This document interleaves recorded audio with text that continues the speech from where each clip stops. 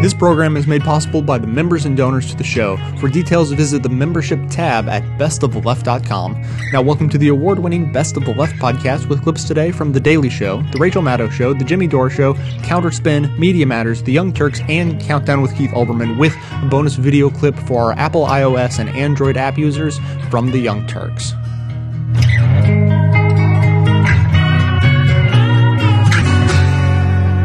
Now, while we were all focused on the infighting at MSNBC and myself and Stephen Colbert, I wonder what's going on at that other network that doesn't suspend or fire their employees for backing political candidates, but instead goes ahead and hires the actual candidates, thus cutting out the middleman.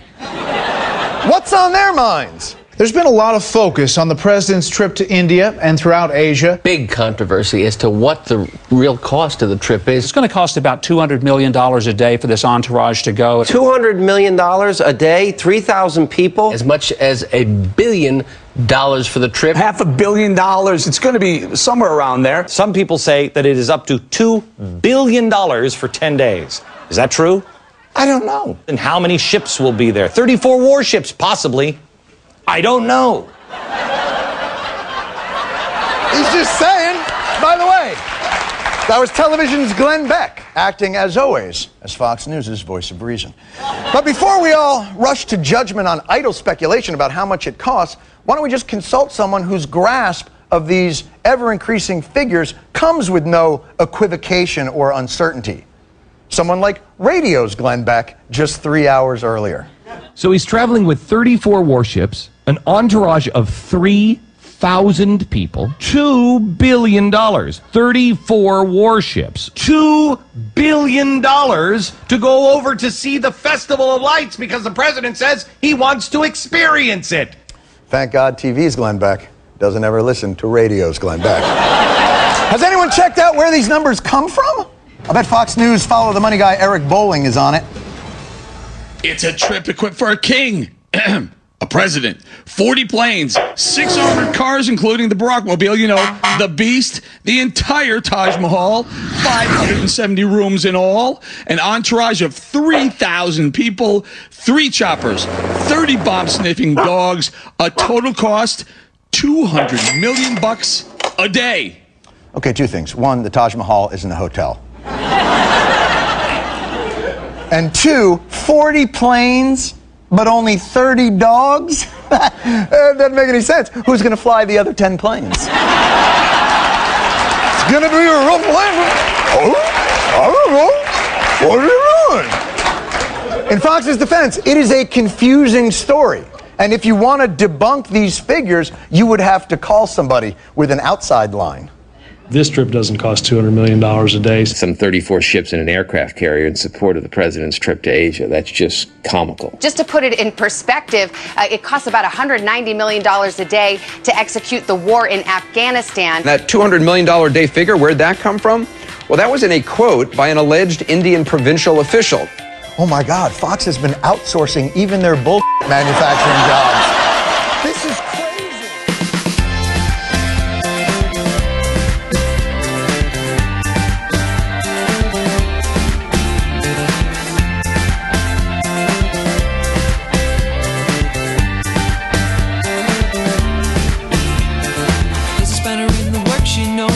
Up your game to make it to the top, so go. Got a little competition, now you're gonna find out how to cope with living on your own. Let's make this happen, go. We're gonna show the world that something good can work and you can work for you. And you know that it will. Let's get this started, go. Moving up, it's been a lot to change. You'll always get what you want. Oh my God. Oh my God, oh my God, oh my God, oh my God, oh my God. Did you hear? Did you hear? Get this. 1/10 of the entire United States Navy and $200 million a day is what it's going to take to send Barack Obama on a trip to India. I know. Did you hear about this? Taxpayers are spending $200 million a day, and the U.S. Navy is providing 34 warships just to send Barack Obama to India. Did you hear about this? No, really, did you hear it? I totally heard about this. just within a day or so, the President of the United States will be taking a trip over to India that is expected to cost the taxpayers $200 million a day. He's taking 2,000 people with him. He'll be renting out over 870 rooms in India, and these are five-star hotel rooms at the Taj Mahal Palace Hotel. No one really knows the cost because for security reasons, they don't disclose the cost. So this idea that it's, $200 million, whatever, is simply made up. Well, these are the numbers that have been coming out in the press. Now that is actually true. That last thing she said there about how these numbers have been coming out in the press, that is true. Those numbers have in fact been coming out in the press, in a very, very specific part of the press. $200 million a day, 3,000 people. He needs the whole Taj Mahal hotel. That's actually reported. I mean, it seems like No. It's $2 billion. Yeah. We have 34 warships. Have you seen this? 507 rooms at Taj Mahal, 40 airplanes, $200 million a day. This nation will spend on Obama's trip to India. What's Obama about to do? Go on a trip to India that will cost $200 million. That's $200 million per day. I will tell you, unequivocally, this has been reported. Go to the internet, go take a look. I'm not making this up. The show's not making this up. Go to the internet. I'm not making this up. This stuff is on the internet. It's true on the internet. You want to know what else is true on the internet? Canned unicorn meat with sparkles. You want to know what else is true on the internet? And zoom in a little bit and a little bit closer. What does that look like to you? Those are the bites of a vampire. Rachel Maddow is a vampire. We are letting a lesbian vampire comment on America. I love that guy.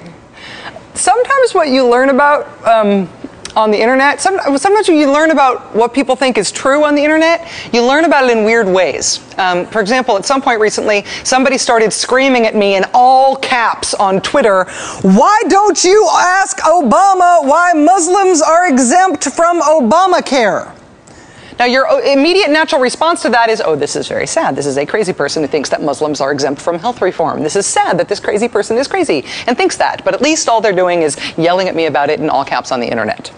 Turns out it is more than just one crazy person on the internet. If you go on Google right now, I know this from experience. If you go to Google and you try to search for articles about this allegation, Muslims exempt from Obamacare, to see if other people believe this crazy thing, you only get as far as typing in Muslims E before Muslims exempt from Obamacare pops right up.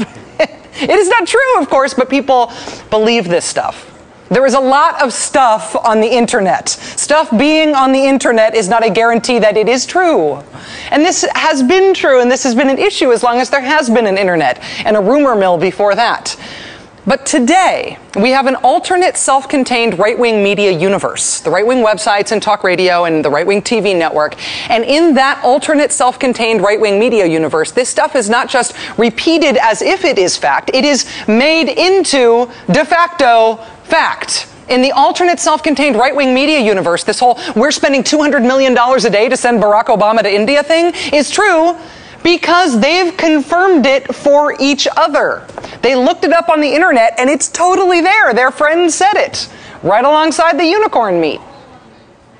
I will take the liberty this time of dismissing as absolutely absurd this notion that somehow we were deploying 10% of the Navy, some 34 ships and an aircraft carrier in support of the president's trip to Asia. That's just comical. Nothing close to that is being done. It is not, in fact, true that it is costing American taxpayers $200 million a day to send the president to India, nor is it true that 1/10 of the Navy is being dispatched to take him there. It is not true. But the fact that it's not true doesn't matter anymore. I mean, there have always been myths and lies around American politics, but there used to be a process of debunking those things, and then they would more or less go away, give or take the fringe, give or take protocols of the Elders of Zion.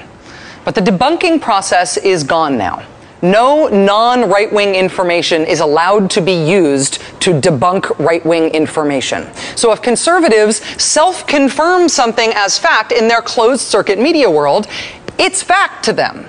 We should have known we had lost the capacity to debunk when this happened. They're going to be saying, no, you can't give this person a hip replacement. They're too old. This will be done by this federal board, which is really the death panel that Sarah Palin was talking about. The death panels, yes, back in the news again. He warned Americans about so-called death panels. Those death panels, which created a big controversy. There weren't death panels in health reform. Democrats, in fact, accepted a Republican-proposed idea to promote living wills, where people say what they want their own end-of-life care to be. That is not a death panel. There are no death panels. There never were. But in the alternate self-contained right-wing media universe, death panels are real. In that world, it's true. They've confirmed it with each other, and it is therefore unquestionable. The reason this is more than just funny or sad is that when people who are informed by their time in the alternate self-contained right-wing media universe, when those people move on in life, sometimes what they're moving on to is getting control of parts of the government. I'm very concerned about the international move they're making, particularly the question that there was about moving the United States off of the dollar and onto a global currency. Between 1942 and 1947, the data that was collected by the Census Bureau was handed over to the FBI and other organizations at the request of President Roosevelt, and that's how the Japanese were rounded up and put into the internment camps. I'm not saying that that's what the administration is planning to do, but I am saying that private personal information that was given to the Census Bureau in the 1940s was used against Americans to round them up. Did you hear that the census is being used as a tool by the Obama administration to round up conservatives and put them in internment camps just like the Japanese in 1940? I totally heard that. Now the census is over, so you may be watching this from a conservative internment camp right now. If you are, I apologize for any offense. But the idea that the U.S. Census, mandated by the Constitution, is a thinly veiled conspiracy to round us all up and put us in internment camps, the idea that Barack Obama has a dastardly plot to eliminate the dollar and create a one-world currency, those things aren't just stupid, they're true on the political right. And because she is undebunkable in today's media world, Michelle Bachmann is now vying to become the #4 Republican in the leadership of the United States House of Representatives. Things that are true only in self-contained right-wing media world are leaking out into real politics. At a recent rally, Nevada Senate candidate Sharon Engel said, quote, Dearborn, Michigan and Frankfort, Texas are on American soil and under constitutional law, not Sharia law, and I don't know how that happened in the United States. It seems to me there is something fundamentally wrong with allowing a foreign system of law to even take hold in any municipality or government situation in our United States, end quote. Sharia law has not, in fact, supplanted the United States Constitution anywhere in the United States. When confronted with that truth, candidate Sharon Engel's response was not to withdraw the claim, but to explain why she believed it, which is good enough for her. Did you say, though, that Sharia law was in place in Dearborn right now? I had read that in one place that they had started using some Sharia law there. That's what I had read. I have no doubt that you have, in fact, read that, Sharon Engel. If you have been reading around in conservative media world recently, you have read a lot of stuff like that. And because that media world is now so big and so well-funded that it is self-contained and self-sustaining, there is no debunking of this stuff anymore. It just becomes true by dint of mutual conservative reinforcement and repetition. Their mission is to blur or completely erase the borders between Canada, U.S., and Mexico to get goods and services freely flowing between all three countries in the dream of one big, happy Mex-Americanada. I guarantee you it is one of their long-term goals to have, one sort of borderless mass continent. American scientific companies are crossbreeding humans and animals and coming up with mice with fully functioning human brains. You want to know what happened in Laredo? Did you hear what happened in Laredo? Oh my God. A Mexican drug gang called the Zetas The Zetas rampaged over the border and took over 2 ranches in Laredo, Texas. American ranches now being run right now by a Mexican drug gang. Mexican drug gangs have officially breached the border. The invasion from Mexico has begun. Did you hear about it? Did you hear about it? If you live in right-wingville in this country, then I'm sure you have heard all about it. None of it is true. None of those things actually happened. Talk to you guys. Thanks, Lisa confirmed Eric Holder, and we disagree with that. She what? Voted to confirm Eric Holder. And why are you against that? Because he's we're the most all for anti-gun attorney general this country has ever had. What's he done on guns that you're upset about, though? Just so I mean. I honestly, I don't know enough about him to answer that truthfully, Rachel. Can I just ask why are you upset about Eric Holder? Because he's anti-gun. What has he done that's anti-gun?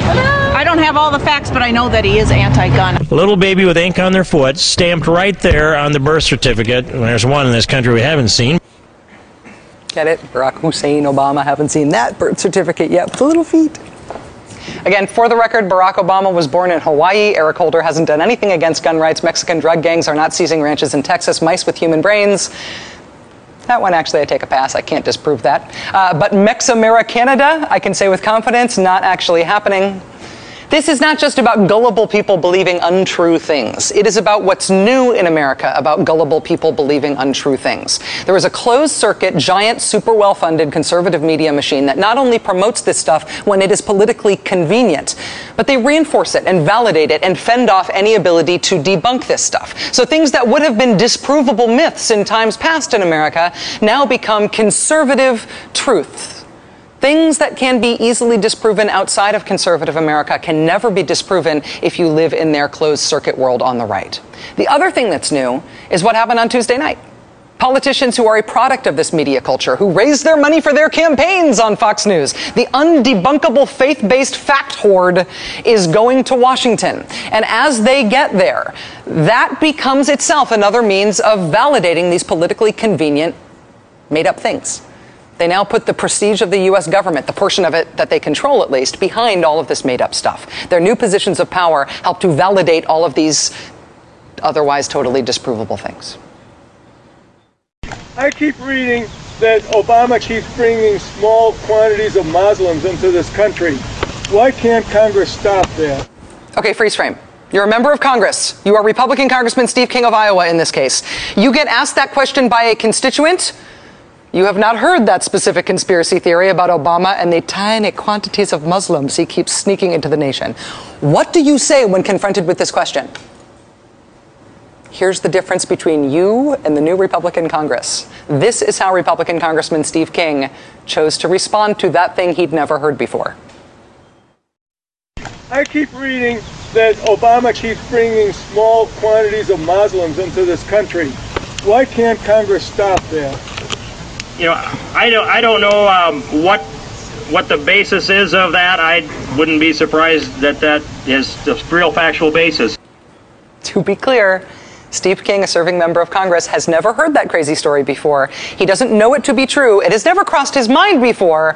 But there he is telling a member of the public that, you know, I wouldn't be surprised. It very well might be true. Because, you know, sounds good. So now Obama has tiny quantities of Muslims on him at all times, and he's taking 34 warships with him to India, and these things cannot be disproven. There is no debunking process anymore. If you do not live in right-wing land and you agree that those things have been debunked, if that's not your reality, how do you ever talk to those people? We're walking in the air. We're floating in the moonlit sky. The people far below are sleeping as we fly.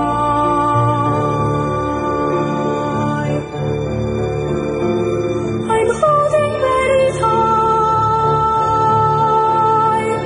I'm riding in the midnight blue. I'm finding I can fly so high above with you.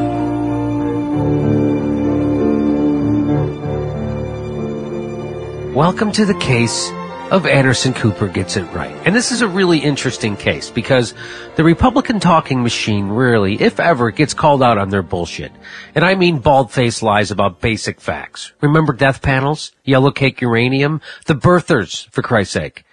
But here they get called out on their BS by the other mainstream journalists. Why? Why on this story would they want to debunk it? I mean, it's certainly not because other talking points haven't been equally easy to disprove. Remember Shirley Sherrod's a racist? Remember that? They could have fact-checked that story just by not pressing the pause button on the tape. Yeah, literally watching the tape a few more minutes would have disproven the Shirley Sherrod story, and the news cycle is over. But no one did that until after she was fired. And with this India case, the mainstream press will not give him a pass. Why? Here's why. Because the story hinged on a specific number. Yeah, numbers which were repeated over and over again. 200 million, 32 ships, 3,000 people. And for some reason, mainstream press guys won't let numbers go like that. They'll let, say, Bill O'Reilly get away with claiming a Montana school wanted to teach little public school kids about homosexuality in kindergarten. Yeah, he really said that, and no, nobody challenged him on it. But numbers, for some reason, numbers stick in the craw of other journalists. Because numbers never lie. I mean, except they lie all the time, but I guess at least they don't sound equivocal. So, let this be a lesson to you, right-wing media echo chamber that is factless. When you fax out your daily talking points from what I assume is a James Bond villain-like secret lair hidden in a volcano, when you send out those memos, just don't include specific numbers. You can include all kinds of crazy lies. You know, for instance, this past Sunday, Representative Mike Pence claimed raising income taxes actually lowers federal revenues, which, you know, defies the laws of causal reality. But for God's sake, he didn't use specific numbers. So keep it vague and everything will be fine. And by fine, I mean a completely unregulated economy run by a pseudo-religious corporate oligarchy. That kind of fine.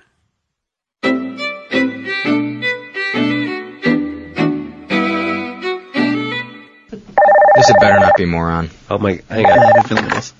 Hey, it's Jimmy. Who's this? Hey, Jimmy, how you doing? It's Moron. Hey, Moron. What's up, buddy? How you? Jimmy, you know me. I'm a good American. I vote against my own economic interest. I have lots of anger at the government, but it's misplaced. But I do find comfort in the fact that my Lord Jesus the Christ hates exactly the same people I do, which is nice. Okay, well, what's on your mind today, Moron? $200 million a day. $200 million a day. Moron, you know that's 32 warships. That's been 32 warships. That's been 3,000 servants traveling with him. Servants? First of all, that's been debunked, Moron. $200 million a day. $200 million a day. Why do you keep saying that number, Moron? 34 warships. Moron, stop. 34 warships. 3,000 servants traveling with them. 3,000, Jim. Okay, you're going to have to calm down about this because it's all false. Oh, come on, Jim. How could that be false? I heard it on the news. Yeah, Moron, you heard it on Fox News. You mean the most watched news channel in all of cable? Yes, I saw it on there. What's your point, Jim? Yeah, that's why I know it's false. No, Jim, I did not only hear it there, I heard it way other places too.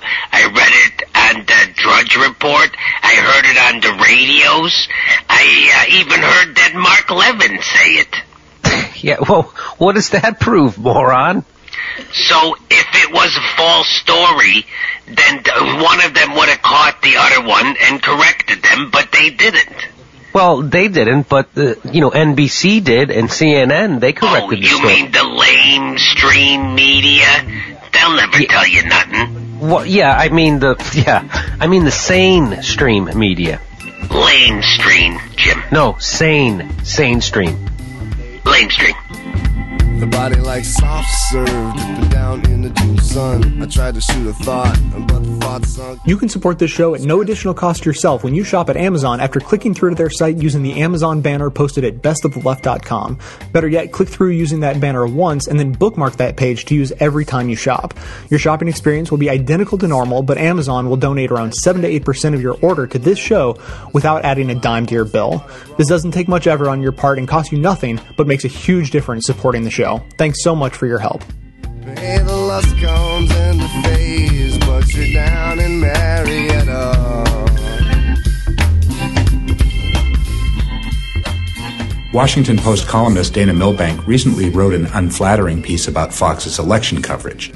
That led Bill O'Reilly to joke about Milbank being decapitated. But this was only the latest example of a demented Fox News culture that permits on-air personalities to fantasize about murder and violence against those deemed enemies of the station, its personalities, or their worldview.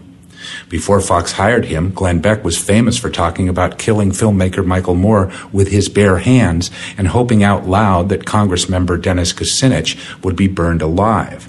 At Fox, Beck performed a 2009 skit portraying himself poisoning Democratic House Speaker Nancy Pelosi. In 2008, Fox News contributor Liz Trotta and GOP presidential candidate Mike Huckabee, who would be given his own Fox News show months later, joked about the assassination of Barack Obama. Recently, the website Newshounds detailed how Fox's owned and operated fan website, Fox Nation, features comments calling for Barack Obama's assassination, including posts calling for the president to get what Kennedy got, for the CIA to take this prez down, and a warning to the president that the Quran, quote, ain't thick enough to stop a 308 caliber round, close quote. If this wasn't so deadly serious, it would be seriously funny. O'Reilly has spent years talking about civility and accusing progressive websites of fomenting hate speech. His crusade targets the comment sections of such websites, highlighting entries that generally pale in comparison to those broadcast on Fox.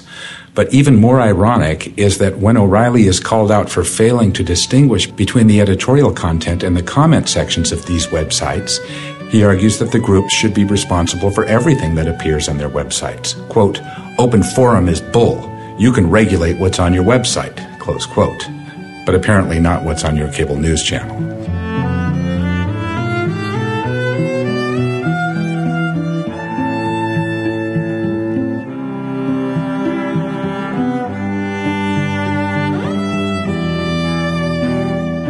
This is the Media Matters Minute. I'm Jess Levin.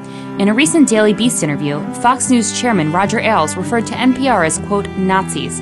It shouldn't come as a surprise to anyone, given that Fox News employees have also used Nazi and Holocaust imagery to smear progressives. I mean, this is what Hitler did with the SS. He had his own people. He had the brown shirts and then the SS. It's like the Ku Klux Klan.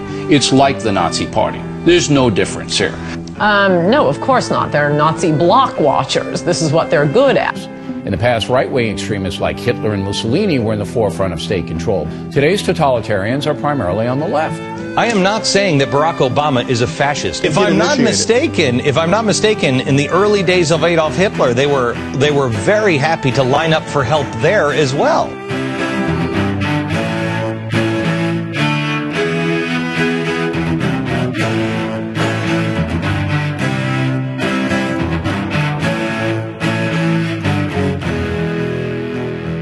Glenn Beck is, as we know, a questionable character, to say the least. And he loves violent imagery. You know, when I say, for example, you beat them with a political stick, I say proverbially, I just try to be careful, just in case someone misinterprets. Glenn Beck is not nearly as careful, okay? Again, to say the least. When he uses violent imagery, he goes all the way with it. He's going to use it here in relationship to MSNBC. Honestly, I can't quite decipher what he's trying to say. All I know is that there is a lot of death in there, okay? So let's watch and try to figure it out together. If I may make a prediction, they are going to make this into a talking point, a regular talking point. You are going to hear the liberals come out and start to throw MSNBC under the bus and throw them under the bus hard. And here's why. MSNBC is marked for death. If it is sold to Comcast will run it like a business. If it remains liberal, it will just be a good liberal station. It will just run things that will actually get ratings. If it's not, it will most likely just be a news channel, or I mean, I don't know what they're going to do with it, but it won't feature Keith Olbermann, and they know that. And so, just like everyone, as soon as they start to outlive their usefulness for radicals and revolutionaries, they shoot them in the head. And that's exactly what's going to happen to MSNBC. And they'll offer up a false choice. They'll say, look, we're willing to get rid of MSNBC. You just get rid of Fox, and then we can have real news. Mark my words, that's what they will say.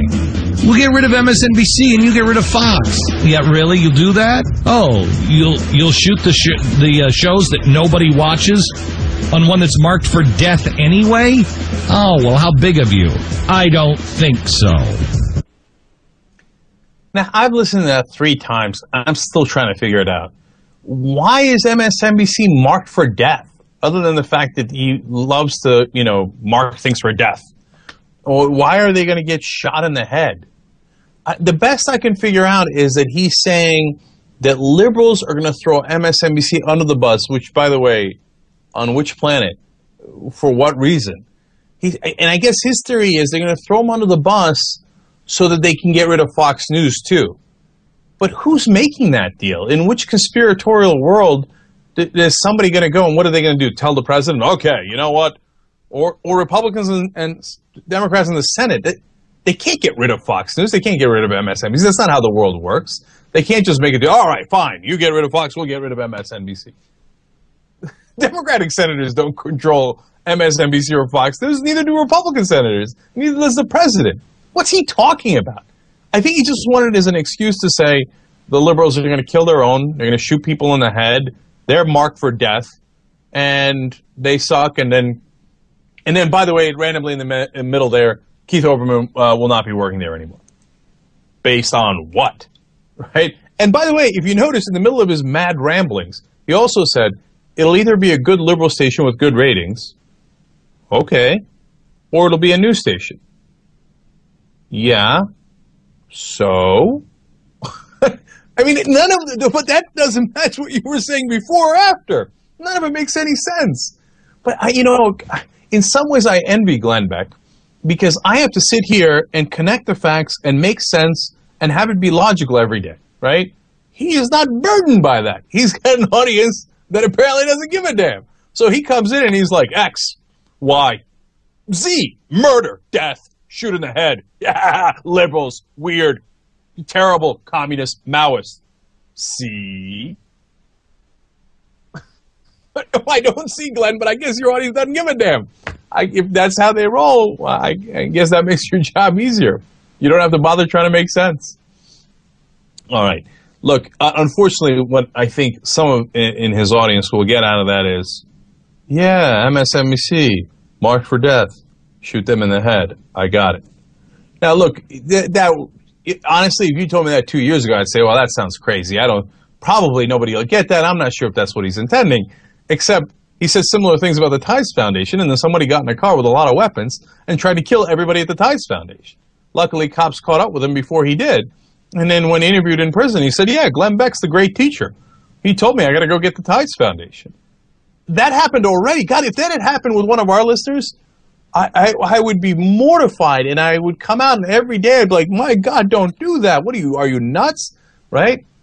Now, Glenn Beck, totally undaunted, comes out, yeah, mark for death, shoot them in the head. I mean, look, I don't know if he's encouraging it. At the very, very least, he's completely oblivious to the incredibly violent images he's sending out. But I think a lot of people are going to call me naive if I think he's actually oblivious to it. But is he that bad? Does he really want to get people to... I can't believe that, but maybe I am naive. I've just had the craziest week. Hey, David Pakman here, host of The David Pakman Show at davidpakman.com. If you're like me, you're a regular listener of the award-winning Best of the Left podcast with Jay Tomlinson. If you like that, I invite you to check out my show, The David Pakman Show. Not only will you hear the best of the left, but you'll also hear some of the worst of the right, including some of the craziest bigots and racists around. But don't worry, I don't agree with them. Check out davidpakman.com, check out our show, continue listening to Best of the Left podcast, and even consider becoming a member of The David Pakman Show, all at davidpakman.com.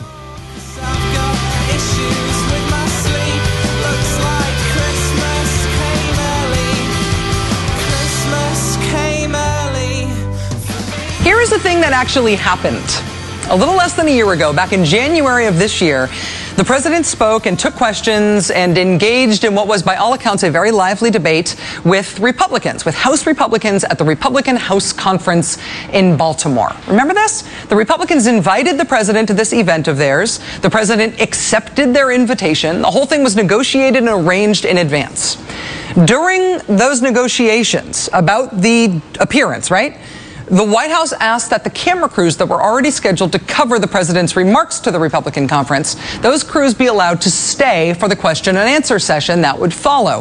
The Republicans talked it over, they agreed in advance, and then, not at all surprisingly, because it had all been negotiated in advance, the president did go to that event. And it made for amazing television. I remember this in particular because we launched into what was, in effect, special coverage here on MSNBC because it was such an incredible moment in television to be able to have this unscripted confrontation between the parties like this. We couldn't help but spend most of prime time playing it and talking about it, even if I didn't have time to comb my hair that night, apparently. Even though all the terms of this event had been carefully negotiated in advance by the White House and the Republicans together, it wasn't what you usually see in politics. It made for some pretty intense and interesting TV.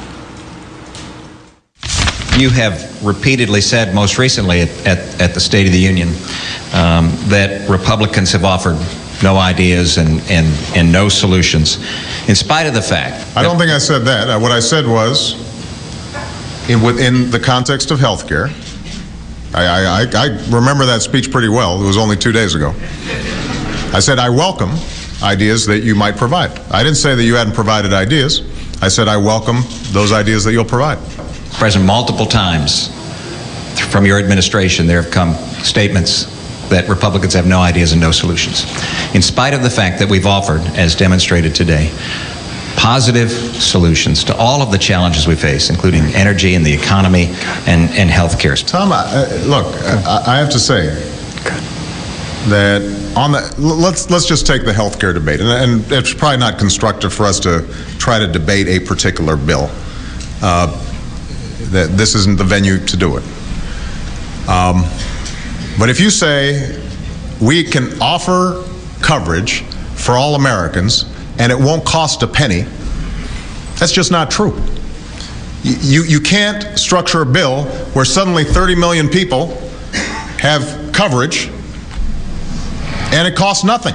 It can't just be political assertions that aren't substantiated when it comes to the actual details of policy. Because otherwise, we're going to be selling the American people a bill of goods. I remember that Fox News Channel that night got sort of uncomfortable and cut away from it in the middle. But pretty much everybody else carried the whole thing live as it was happening. That was a thing that actually happened. That was real. That was real history, recent history from less than a year ago. Here, for example, are some of the headlines that ran about that televised event around the time that it happened. Here's the New York Times. Off script, Obama and the GOP vent politely. Here's the Washington Post. Obama, House GOP hold a wide open exchange. Here's one from a website called Politico that is widely read in the Beltway. Their headline was, as cameras roll, Obama faces down GOP. That was a thing that actually happened, a real thing. Today, cable news all day was driven by a story from that same website, Politico, that was purportedly about that same real event, but was completely made up. I don't mean to say it was completely made up by Politico. Quite transparently, it was made up by unnamed Republican staffers who were trying to inject a new anti-Obama story into the news today that didn't have any basis in fact whatsoever. Those are the folks who made it up. It was Politico that printed it. In a story on the delay of a new planned upcoming meeting between President Obama and Republican leaders, Politico reported late last night, quote, the roots of the partisan standoff date back to January, when President Barack Obama crashed a GOP meeting in Baltimore to deliver a humiliating rebuke of House Republicans. Obama's last-minute decision to address the House GOP retreat and the one-sided televised presidential lecture many Republicans decried as a political ambush has left a lingering distrust of Obama invitations and a wariness about accommodating every scheduling request emanating from the West Wing. Aides tell Politico, quote, he has a ways to go to rebuild the trust, said a top Republican Hill staffer. The Baltimore thing was unbelievable. There were House Republicans who only knew Obama was coming when they saw Secret Service guys scouting out the place. None of that is true. I mean, I should be specific here. I should be precise. I am sure some unnamed Republican operative said exactly those words, and that's why there are quotes in the article to justify those words being written. But just printing something somebody said is not itself, what do you call it? News, right? It's publicity. And in this case, it's publicizing somebody's totally fake, untrue story about a knowable, reported on real thing. I don't know why Republicans want to delay their meeting that was planned for this week with President Obama. I don't know why that is. I can say with confidence, and so can you, that it's not because the president needs to regain their trust that he lost when he crashed their retreat in January, when he ambushed them at the last minute with TV cameras they didn't know were coming. I know for sure that's not the reason Republicans canceled that meeting this week, because that never happened. Politico did make revisions to the piece over the course of the day. At one point today, check this out. Check this out. Here's the full, original, totally made-up quote from this unnamed Republican staffer. It says, he has a ways to go to rebuild the trust, said a top Republican Hill staffer. The Baltimore thing was unbelievable. There were House Republicans who only knew Obama was coming when they saw Secret Service guys scouting out the place. That, again, was a top Republican Hill staffer being quoted by Politico saying something that is patently, provably, knowingly, definitely, factually, empirically not true. House Republicans did not only know the president was coming to their meeting when they saw the Secret Service showed up, they invited him. And the fact that they had invited him had been widely reported for weeks in advance. As Josh Marshall of Talking Points Memo pointed out today, the Republicans even issued their own press release announcing that the president had accepted their invitation more than 2 weeks before the event. So there is no way Republicans, as this unnamed Republican source tells Politico, there's no way Republicans didn't know President Obama was coming to their retreat until they saw the Secret Service at the event itself. It's just not possible. So when the folks at Politico today revised the article to make it less lie-ish, after facing some criticism for this online today, they just dropped the second part of that quote, and they kept the first part. They kept the attack on the president that preceded the totally, provably untrue thing. Here's the revised version. Quote, he has a ways to go to rebuild the trust, said a top Republican Hill staffer. The Baltimore thing was unbelievable, end quote. They're now quoting a source that we know lied to them. A source who we know is telling lies for the purposes of political spin. And even as that has been proven by Politico's own editing, they keep in the spin. They keep it in there. This is Beltway journalism today. And this is what drove the Beltway conversation today. Republicans say President Obama ambushed them. Republicans say Obama broke their trust. Republicans also say they're fiscally conservative. Republicans say they're cracking down on our national debt by cutting earmarks. It is true that Republicans have been saying all these things. That is not the same thing as those things being true. In that spirit, I hereby declare that if there is in fact a coup in Madagascar today, it is to name me Queen of Madagascar. Also, this show gets higher ratings than Monday Night Football. And General Electric promised everyone who works on this show a pony. It is true that those things have all been said. I just said them. You could put them in quotes. It is true that someone has said those things. That is not the same thing as those things being true. There is a difference, and it's really, really, really important. Something's happening on the streets. So let's presuppose for a moment that you actually enjoy this show. Now, if that's true, please consider supporting it with a $5 monthly membership. I actually quit my job as a climate activist to pursue this show full time because this is where I felt like my talents could best be put to use and I could have the biggest impact on the world. But I really need your support to keep going. I produce 10 shows a month of fearless coverage on all the hot button issues we face, maintaining a rock solid schedule, posting shows at least every third day. So if all that is worth $5 a month or as little as $55 a year, a little discount for you, please consider signing up for a membership at bestoftheleft.com. Members even receive bonus audio and video content on top of the rest that doesn't make it into the final cut of the show. So please, again, check out the membership tab at bestoftheleft.com. Thanks so much for your support. But it's mercy. Something's happening. Finally, tonight, as promised, a special comment about Ted Koppel's op-ed piece in the Washington Post yesterday entitled Oberman, O'Reilly, and the Death of Real News. And I apologize up front for the heavy self-reference, but I hope you will agree that this is important. When Walter Cronkite died 16 months ago, he was rightly lionized for the quality of his work and the impact he effected on television news. He was praised for his utter objectivity and impartiality, and implicitly, and in some cases explicitly, there was wailing that this objectivity had died with him. And invariably, the same few clips were shown with each obituary. It was the night Cronkite devoted 14 minutes of the 30-minute-long CBS Evening News to a remarkable report on Watergate, which devastated the Nixon administration. One so strong that the administration pressured CBS merely to shorten the next night's follow-up to just 8 minutes. It was the extraordinary broadcast from Vietnam from 4.5 years earlier, in which he insisted that nothing better than stalemate was possible and that America should negotiate its way out, not as victors, but as an honorable people who lived up to their pledge to defend democracy and did the best they could.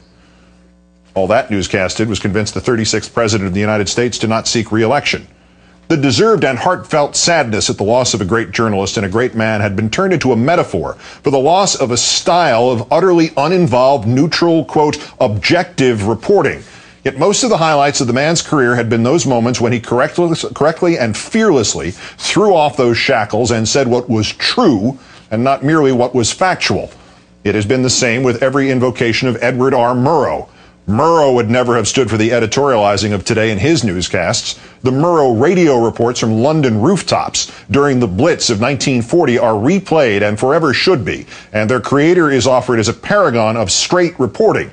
Yet it is never mentioned that as they happened, CBS was pressured to stop those searing explosions of truth from London, because our political leaders of the time believed they would unfairly influence Americans to side with the British, when the nation was still officially neutral and the Republican Party was still completely convinced that there was a deal to be made with the Nazis.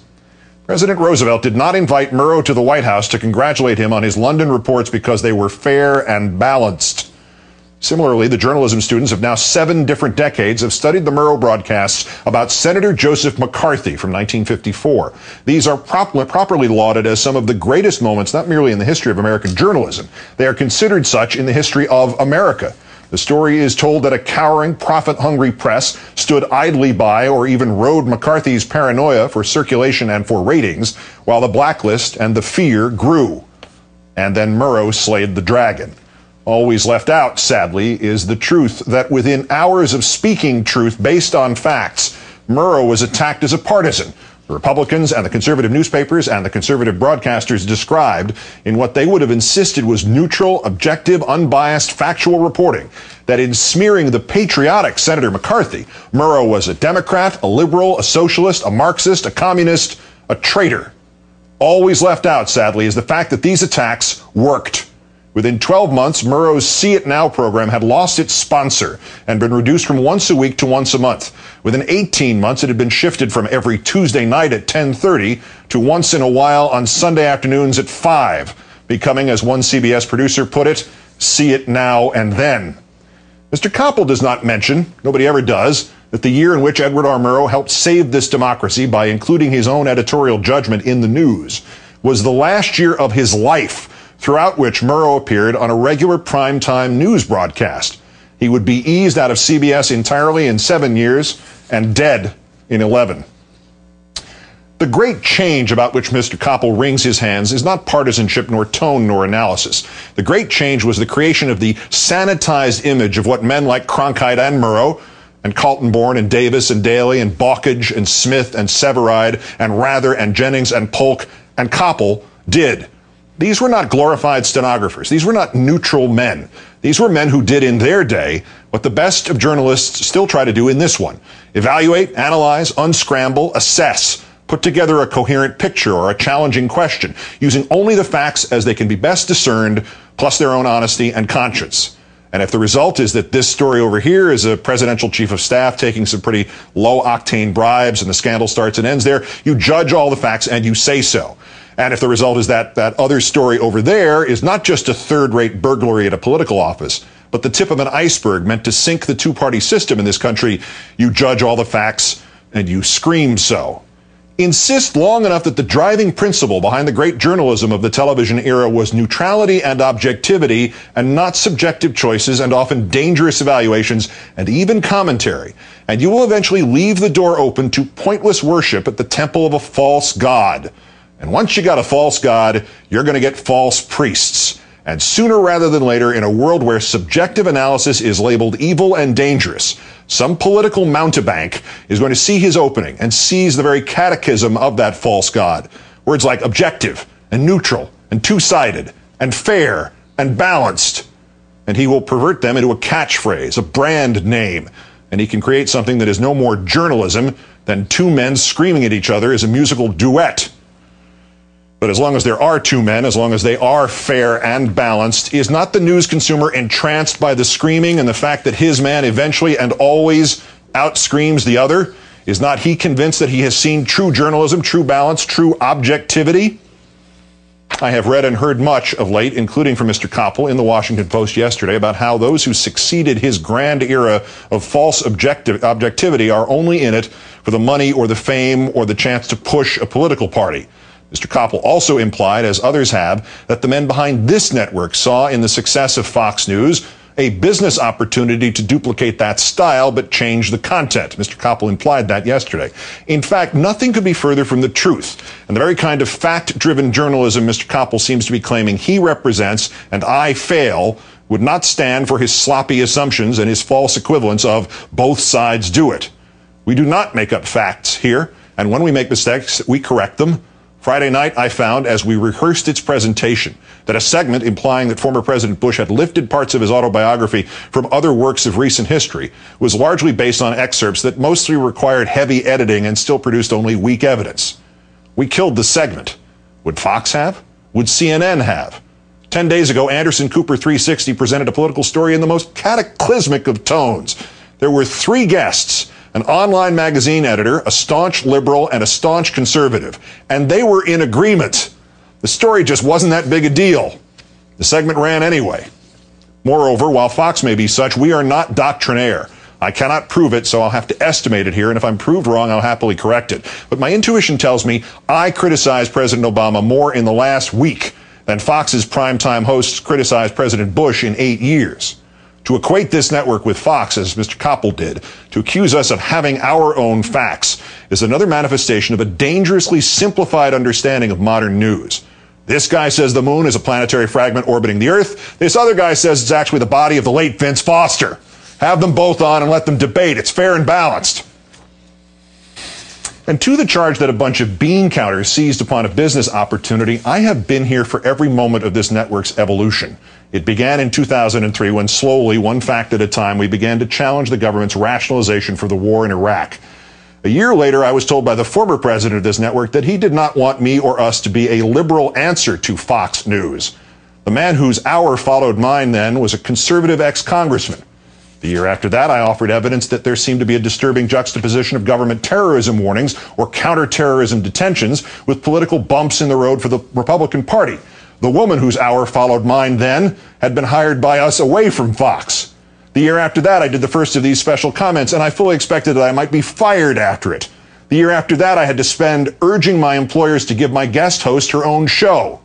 Now there are 3 shows in primetime in which the content usually lines up with the small L liberal point of view, even as it needles and prods and sometimes pole axes the Democrats. And that conservative ex-congressman is still on the air here every day, and he has as much time as the three of us at night do put together. If this was a business plan, it was not as good as the one at the nearest kid's lemonade stand.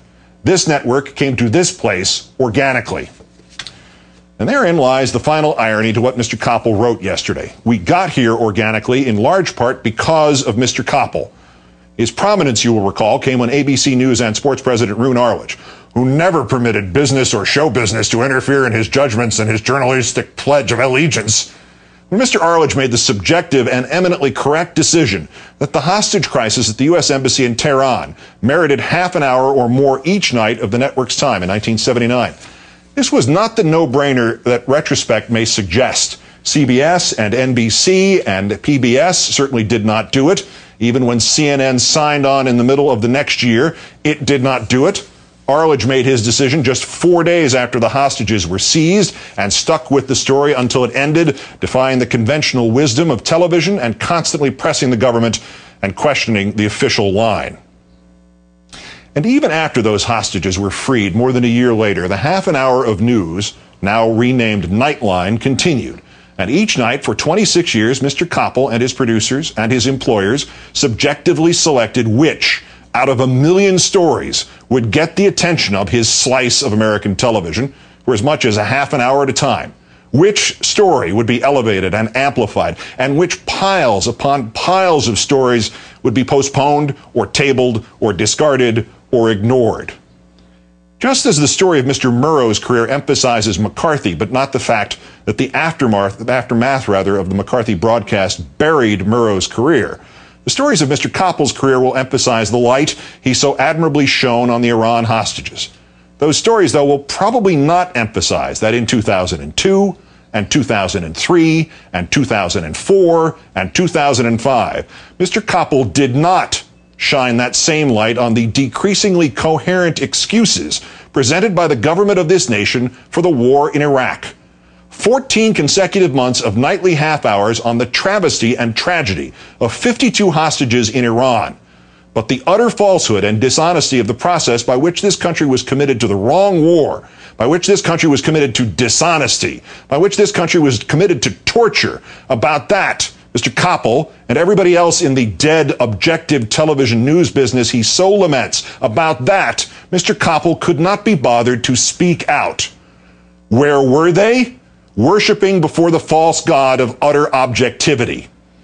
The bitter irony that must someday occur to Mr. Koppel and the others of his time was that their choice to not look too deeply into Iraq before or after the war began was itself just as evaluative, just as analytically based, just as subjective as anything I say or do here each night.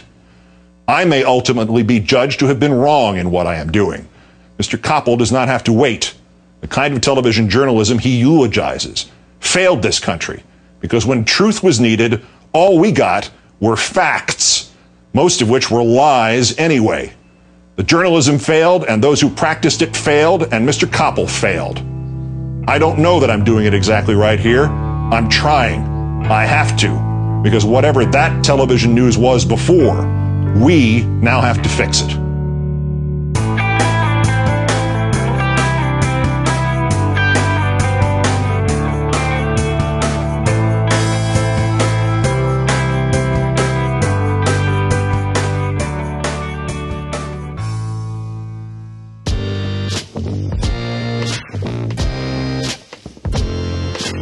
Hey Jay, this is Wes. I wanted to comment on a caller about the tests that the educators have been given and commenting that he thought that these tests wouldn't correctly adjust for one teacher that has a group of bad students compared to one teacher across the hall that has a group of excellent students. And wanted to make sure that everyone understood that there's several good studies out there that have shown, that have specifically adjusted for that. People doing these studies understand that is an issue, and therefore they compare the students at the beginning of the year to the same students in the same class with the same teacher at the end of the year, eliminating any kind of differences between having a good set of students compared to a bad set of students. That's specifically what they control for. And if anything, this type of study that I described would help out that teacher that takes the bad students, because they have more room to grow and show that that teacher is a good teacher. Whereas the teacher with all the smart students, there's less room, you could say, to grow. They may already know the material. They may not grow as much during the year, and therefore the teacher would actually get worse results. Now, that may be better or worse, but I think that is an improvement on what I believe he thought was the current method on these studies. So thanks a lot for the show.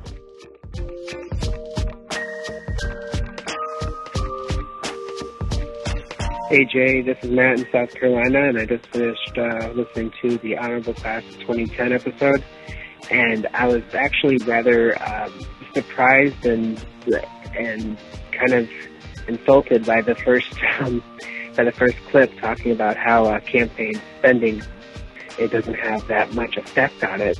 I'd just like to point out to anybody that thinks that it didn't have an effect, that Russ Feingold actually lost here. He couldn't get any time, no matter how much money he had on it, he couldn't get any shows actually out there. So the effect of television didn't even get to be applied to him as much. I don't see how, maybe if it's a similar amount of money, maybe that his points are valid. But when you totally monopolize the thing and don't make it able to the person that they even know who else is running, it is absolutely impossible to say that it has no effect. And he says that if he says that on the air, that spending matters much less, that people will hate him for it. I'm not going to hate him for it. I'm just, how can you not see that too much money will destroy, will jade everything? I don't see how he can. I gotta end this. Thanks for your time, and thanks for the show.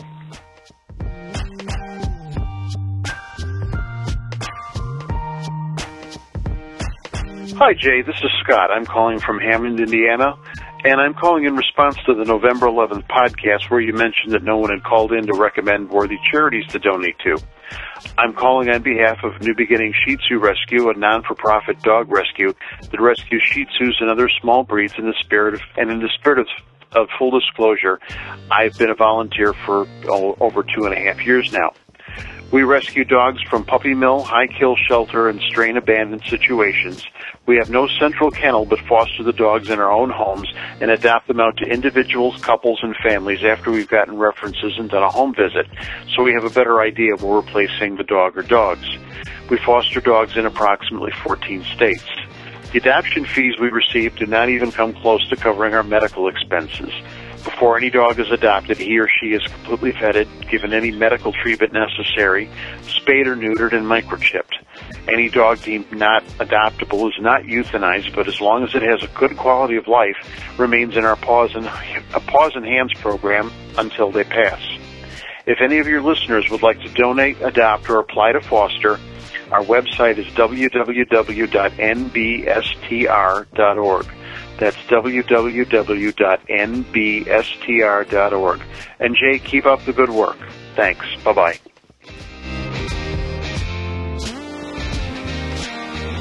Hey, Jay, this is Art from California. I love the show. I just wanted to respond to your latest show about WikiLeaks. To me, it seems like the info is not as bad as people have been putting it out to be. It just seems rather embarrassing, and that's it, nothing dangerous. And it also seems like the government seems to be overreacting to something that ultimately, in the long run, is inconsequential. For example, I work for the government, and they've gone as far as to block all news articles from their computers regarding anything regarding WikiLeaks, from CNN, NBC, and it seems rather pitiful. It seems like an attempt to censor information, information that's already been put out there.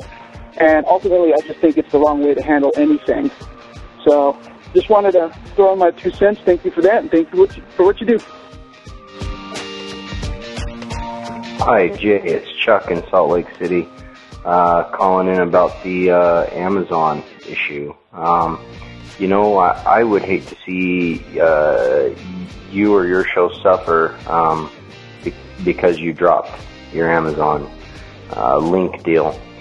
But at the same time, I know that I won't ever shop at Amazon again. As soon as I found out that Amazon had dropped WikiLeaks, I resolved to never use Amazon again. And I would actually be pretty surprised if, being as progressive as your audience is, I'd be surprised if you're going to make any money off of your Amazon link. So basically, yeah, go ahead and keep it if it's making you money, because I understand how that works. You know, I actually run a small business, and I'm actually doing a drywall job right now for the world's second largest polluter, or the country's second largest polluter. I'm sorry, and that would be Magcor here in Utah. And I certainly need the work, and so I'm remodeling their bathroom. So anyway, that's my take on it. Thanks for all your work. Thanks for listening, everyone, and thanks to all those who called in to leave a message. If you'd like to leave a comment, question, activist call to action, or suggest a charity people should be donating to this holiday season, the number to dial is 206-202-3410. And I'm going to spend one more day addressing the Amazon WikiLeaks ordeal. It's a pretty interesting topic. Lots of people had comments about it on Facebook, and so I think it deserves more than just one day. Obviously, I think this will be the last day I talk about it, but you guys are free to continue to call in, give your thoughts, and I'll play those messages on the show. What I wanted to start out with today is actually something that I forgot to mention in the previous show, which was kind of a large point that just kind of slipped my mind in the middle. And it is that I have this irritation with this idea that as liberals who want to be moral and never compromise on those moral standards, that we end up having to fight all of our battles with one hand tied behind our back, basically, and we end up fighting every single battle. So this idea that, I produce this show that, takes money from corporations, doesn't have any problem speaking out against those corporations when they do something wrong, encourages people to boycott those corporations if you, agree with that stance, and uses their money to produce a show that kicks in the teeth of Republicans and conservatives every single day. To me, that is a gigantic net positive. And so to ask this show to, stop taking that money, to me is really missing the bigger picture for, getting down into the weeds. And I feel like we kind of fight every single small battle, which actually stops us from seeing the bigger picture and building this infrastructure that we need. I think you guys will all agree we need a much bigger political media infrastructure.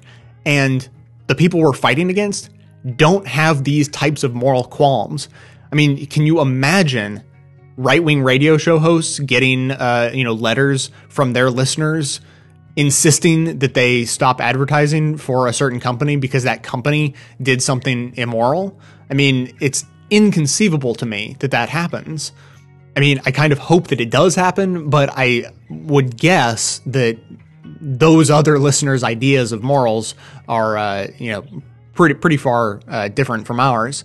As I always say, go do your own boycott, but to insist that I take part in that and take this, this hit this way that will diminish my own ability to produce the show and grow the show and expand it and do different things that I'd like to do is really, really missing the bigger picture. To finish up on this topic, I want to read a couple of emails, at least parts of them, on this topic, one from either side of the debate. And so the one, I got kind of a lot of these. Most of them were about the same, but the most unique email supporting the idea that Amazon did the right thing came from Gary. And so what he ended up saying is, he has a business that has, web space, and they are also hosted on Amazon. And so he says that it would have been completely irresponsible for Amazon to continue hosting WikiLeaks right now. Bear in mind that Amazon Web Services hosts critical services for a great many businesses, including mine, on their infrastructure. In recent days, WikiLeaks has been the target of not only overt government pressures, but also of private denial of service attacks. Had Amazon continued to host WikiLeaks, all of the other businesses and individuals who are hosted there would have been dragged into the matter as collateral damage. If this were purely a matter between Amazon and WikiLeaks, I'd be all in favor of the boycott that other listeners are proposing. But it's not. Dropping WikiLeaks was, to all appearances, a necessary step for Amazon to protect not only itself, but the many other innocent third parties whose businesses are hosted at Amazon Web Services. For that reason, I applaud Amazon's actions as the only responsible thing they could have done. End quote. And so, I don't have any knowledge about the inner workings of Amazon, but that email indicates that, to me, things are more complicated than they are made out to be, almost always. So I don't know if anything in this email was true. Take it for what it's worth. It was, an email from Gary sent to me, and he writes with confidence of what he says. I don't know if it's true that if WikiLeaks had been hosted there and they had been, attacked by hackers or, denial of service attacks, would that have affected the other businesses hosted with Amazon? I have no idea, but it's possible. And, it rings true enough that makes me think there's more to this issue. So now for the email on the other side that came, this just came this morning, Mia writes in and says, the subject is drop Amazon, ! Read this and think again about your decision to continue working with Amazon. And then quotes, they came for the communists and I did not speak up because I wasn't a communist. Then they came for the trade unionists and so on and so on. Are you kidding me? So, what is this analogy? Is Joe Lieberman the Nazis and Amazon is the communists? Is Amazon the Nazis and WikiLeaks are the communists? And what part of what I'm doing sounds like I'm not speaking out? That's what I want to hear. What would flip this conversation completely on its head would be if money I took from any source, completely regardless of where it came from, business or personal, if any money I took from anywhere had an impact on the content of the show, we'd be having a completely different discussion. Completely different. I understand that. And I hope you guys do too. This show's never going to be taking ad dollars from a company that tries to exert pressure on the content of the show. So to me, that is the absolute bottom line of where this discussion ends regarding this show and advertisers. So that'll be it for today. Apologies for going long again. But as I said, I think this is an interesting topic that deserved a little bit of extra time to be discussed. I want to thank a couple of members before I go. Taylor S. signed up on August 6th, signed up for a full year in advance. Taylor's actually a friend of mine, actually. I met her at Netroots Nation, and it was awesome of her to sign up for a membership afterwards. And Teresa C. signed up for a membership on September 3rd, also signed up for a full year in advance, and went a little bit above and beyond just to help out the show a little bit more. So huge thanks to Teresa and Taylor. You guys rock the world. Of course, everyone can support the show just by telling everyone you know about it. It makes a huge difference. Stay connected with the show and help spread the word to your friends online by joining up with us on Facebook and Twitter. For details on the show itself, including links to all the sources and music used in this and every episode, all of that is always posted in the show notes on the blog. So, coming to you from far outside the conventional wisdom of Washington, D.C., my name is Jay, and this has been the Best of the Left podcast, coming to you 10 times a month, thanks entirely to the members and donors to the show from bestoftheleft.com. It's now black and white, 'cause you took apart a picture that wasn't right. Pitch burning on a shining sheet, the only maker that you wanna be. A dying man in a living room, whose shadow paces the floor. He'll take you out in the open door. This is not my life, it's just a fond farewell to a friend. It's not what I'm like, just a fun fact.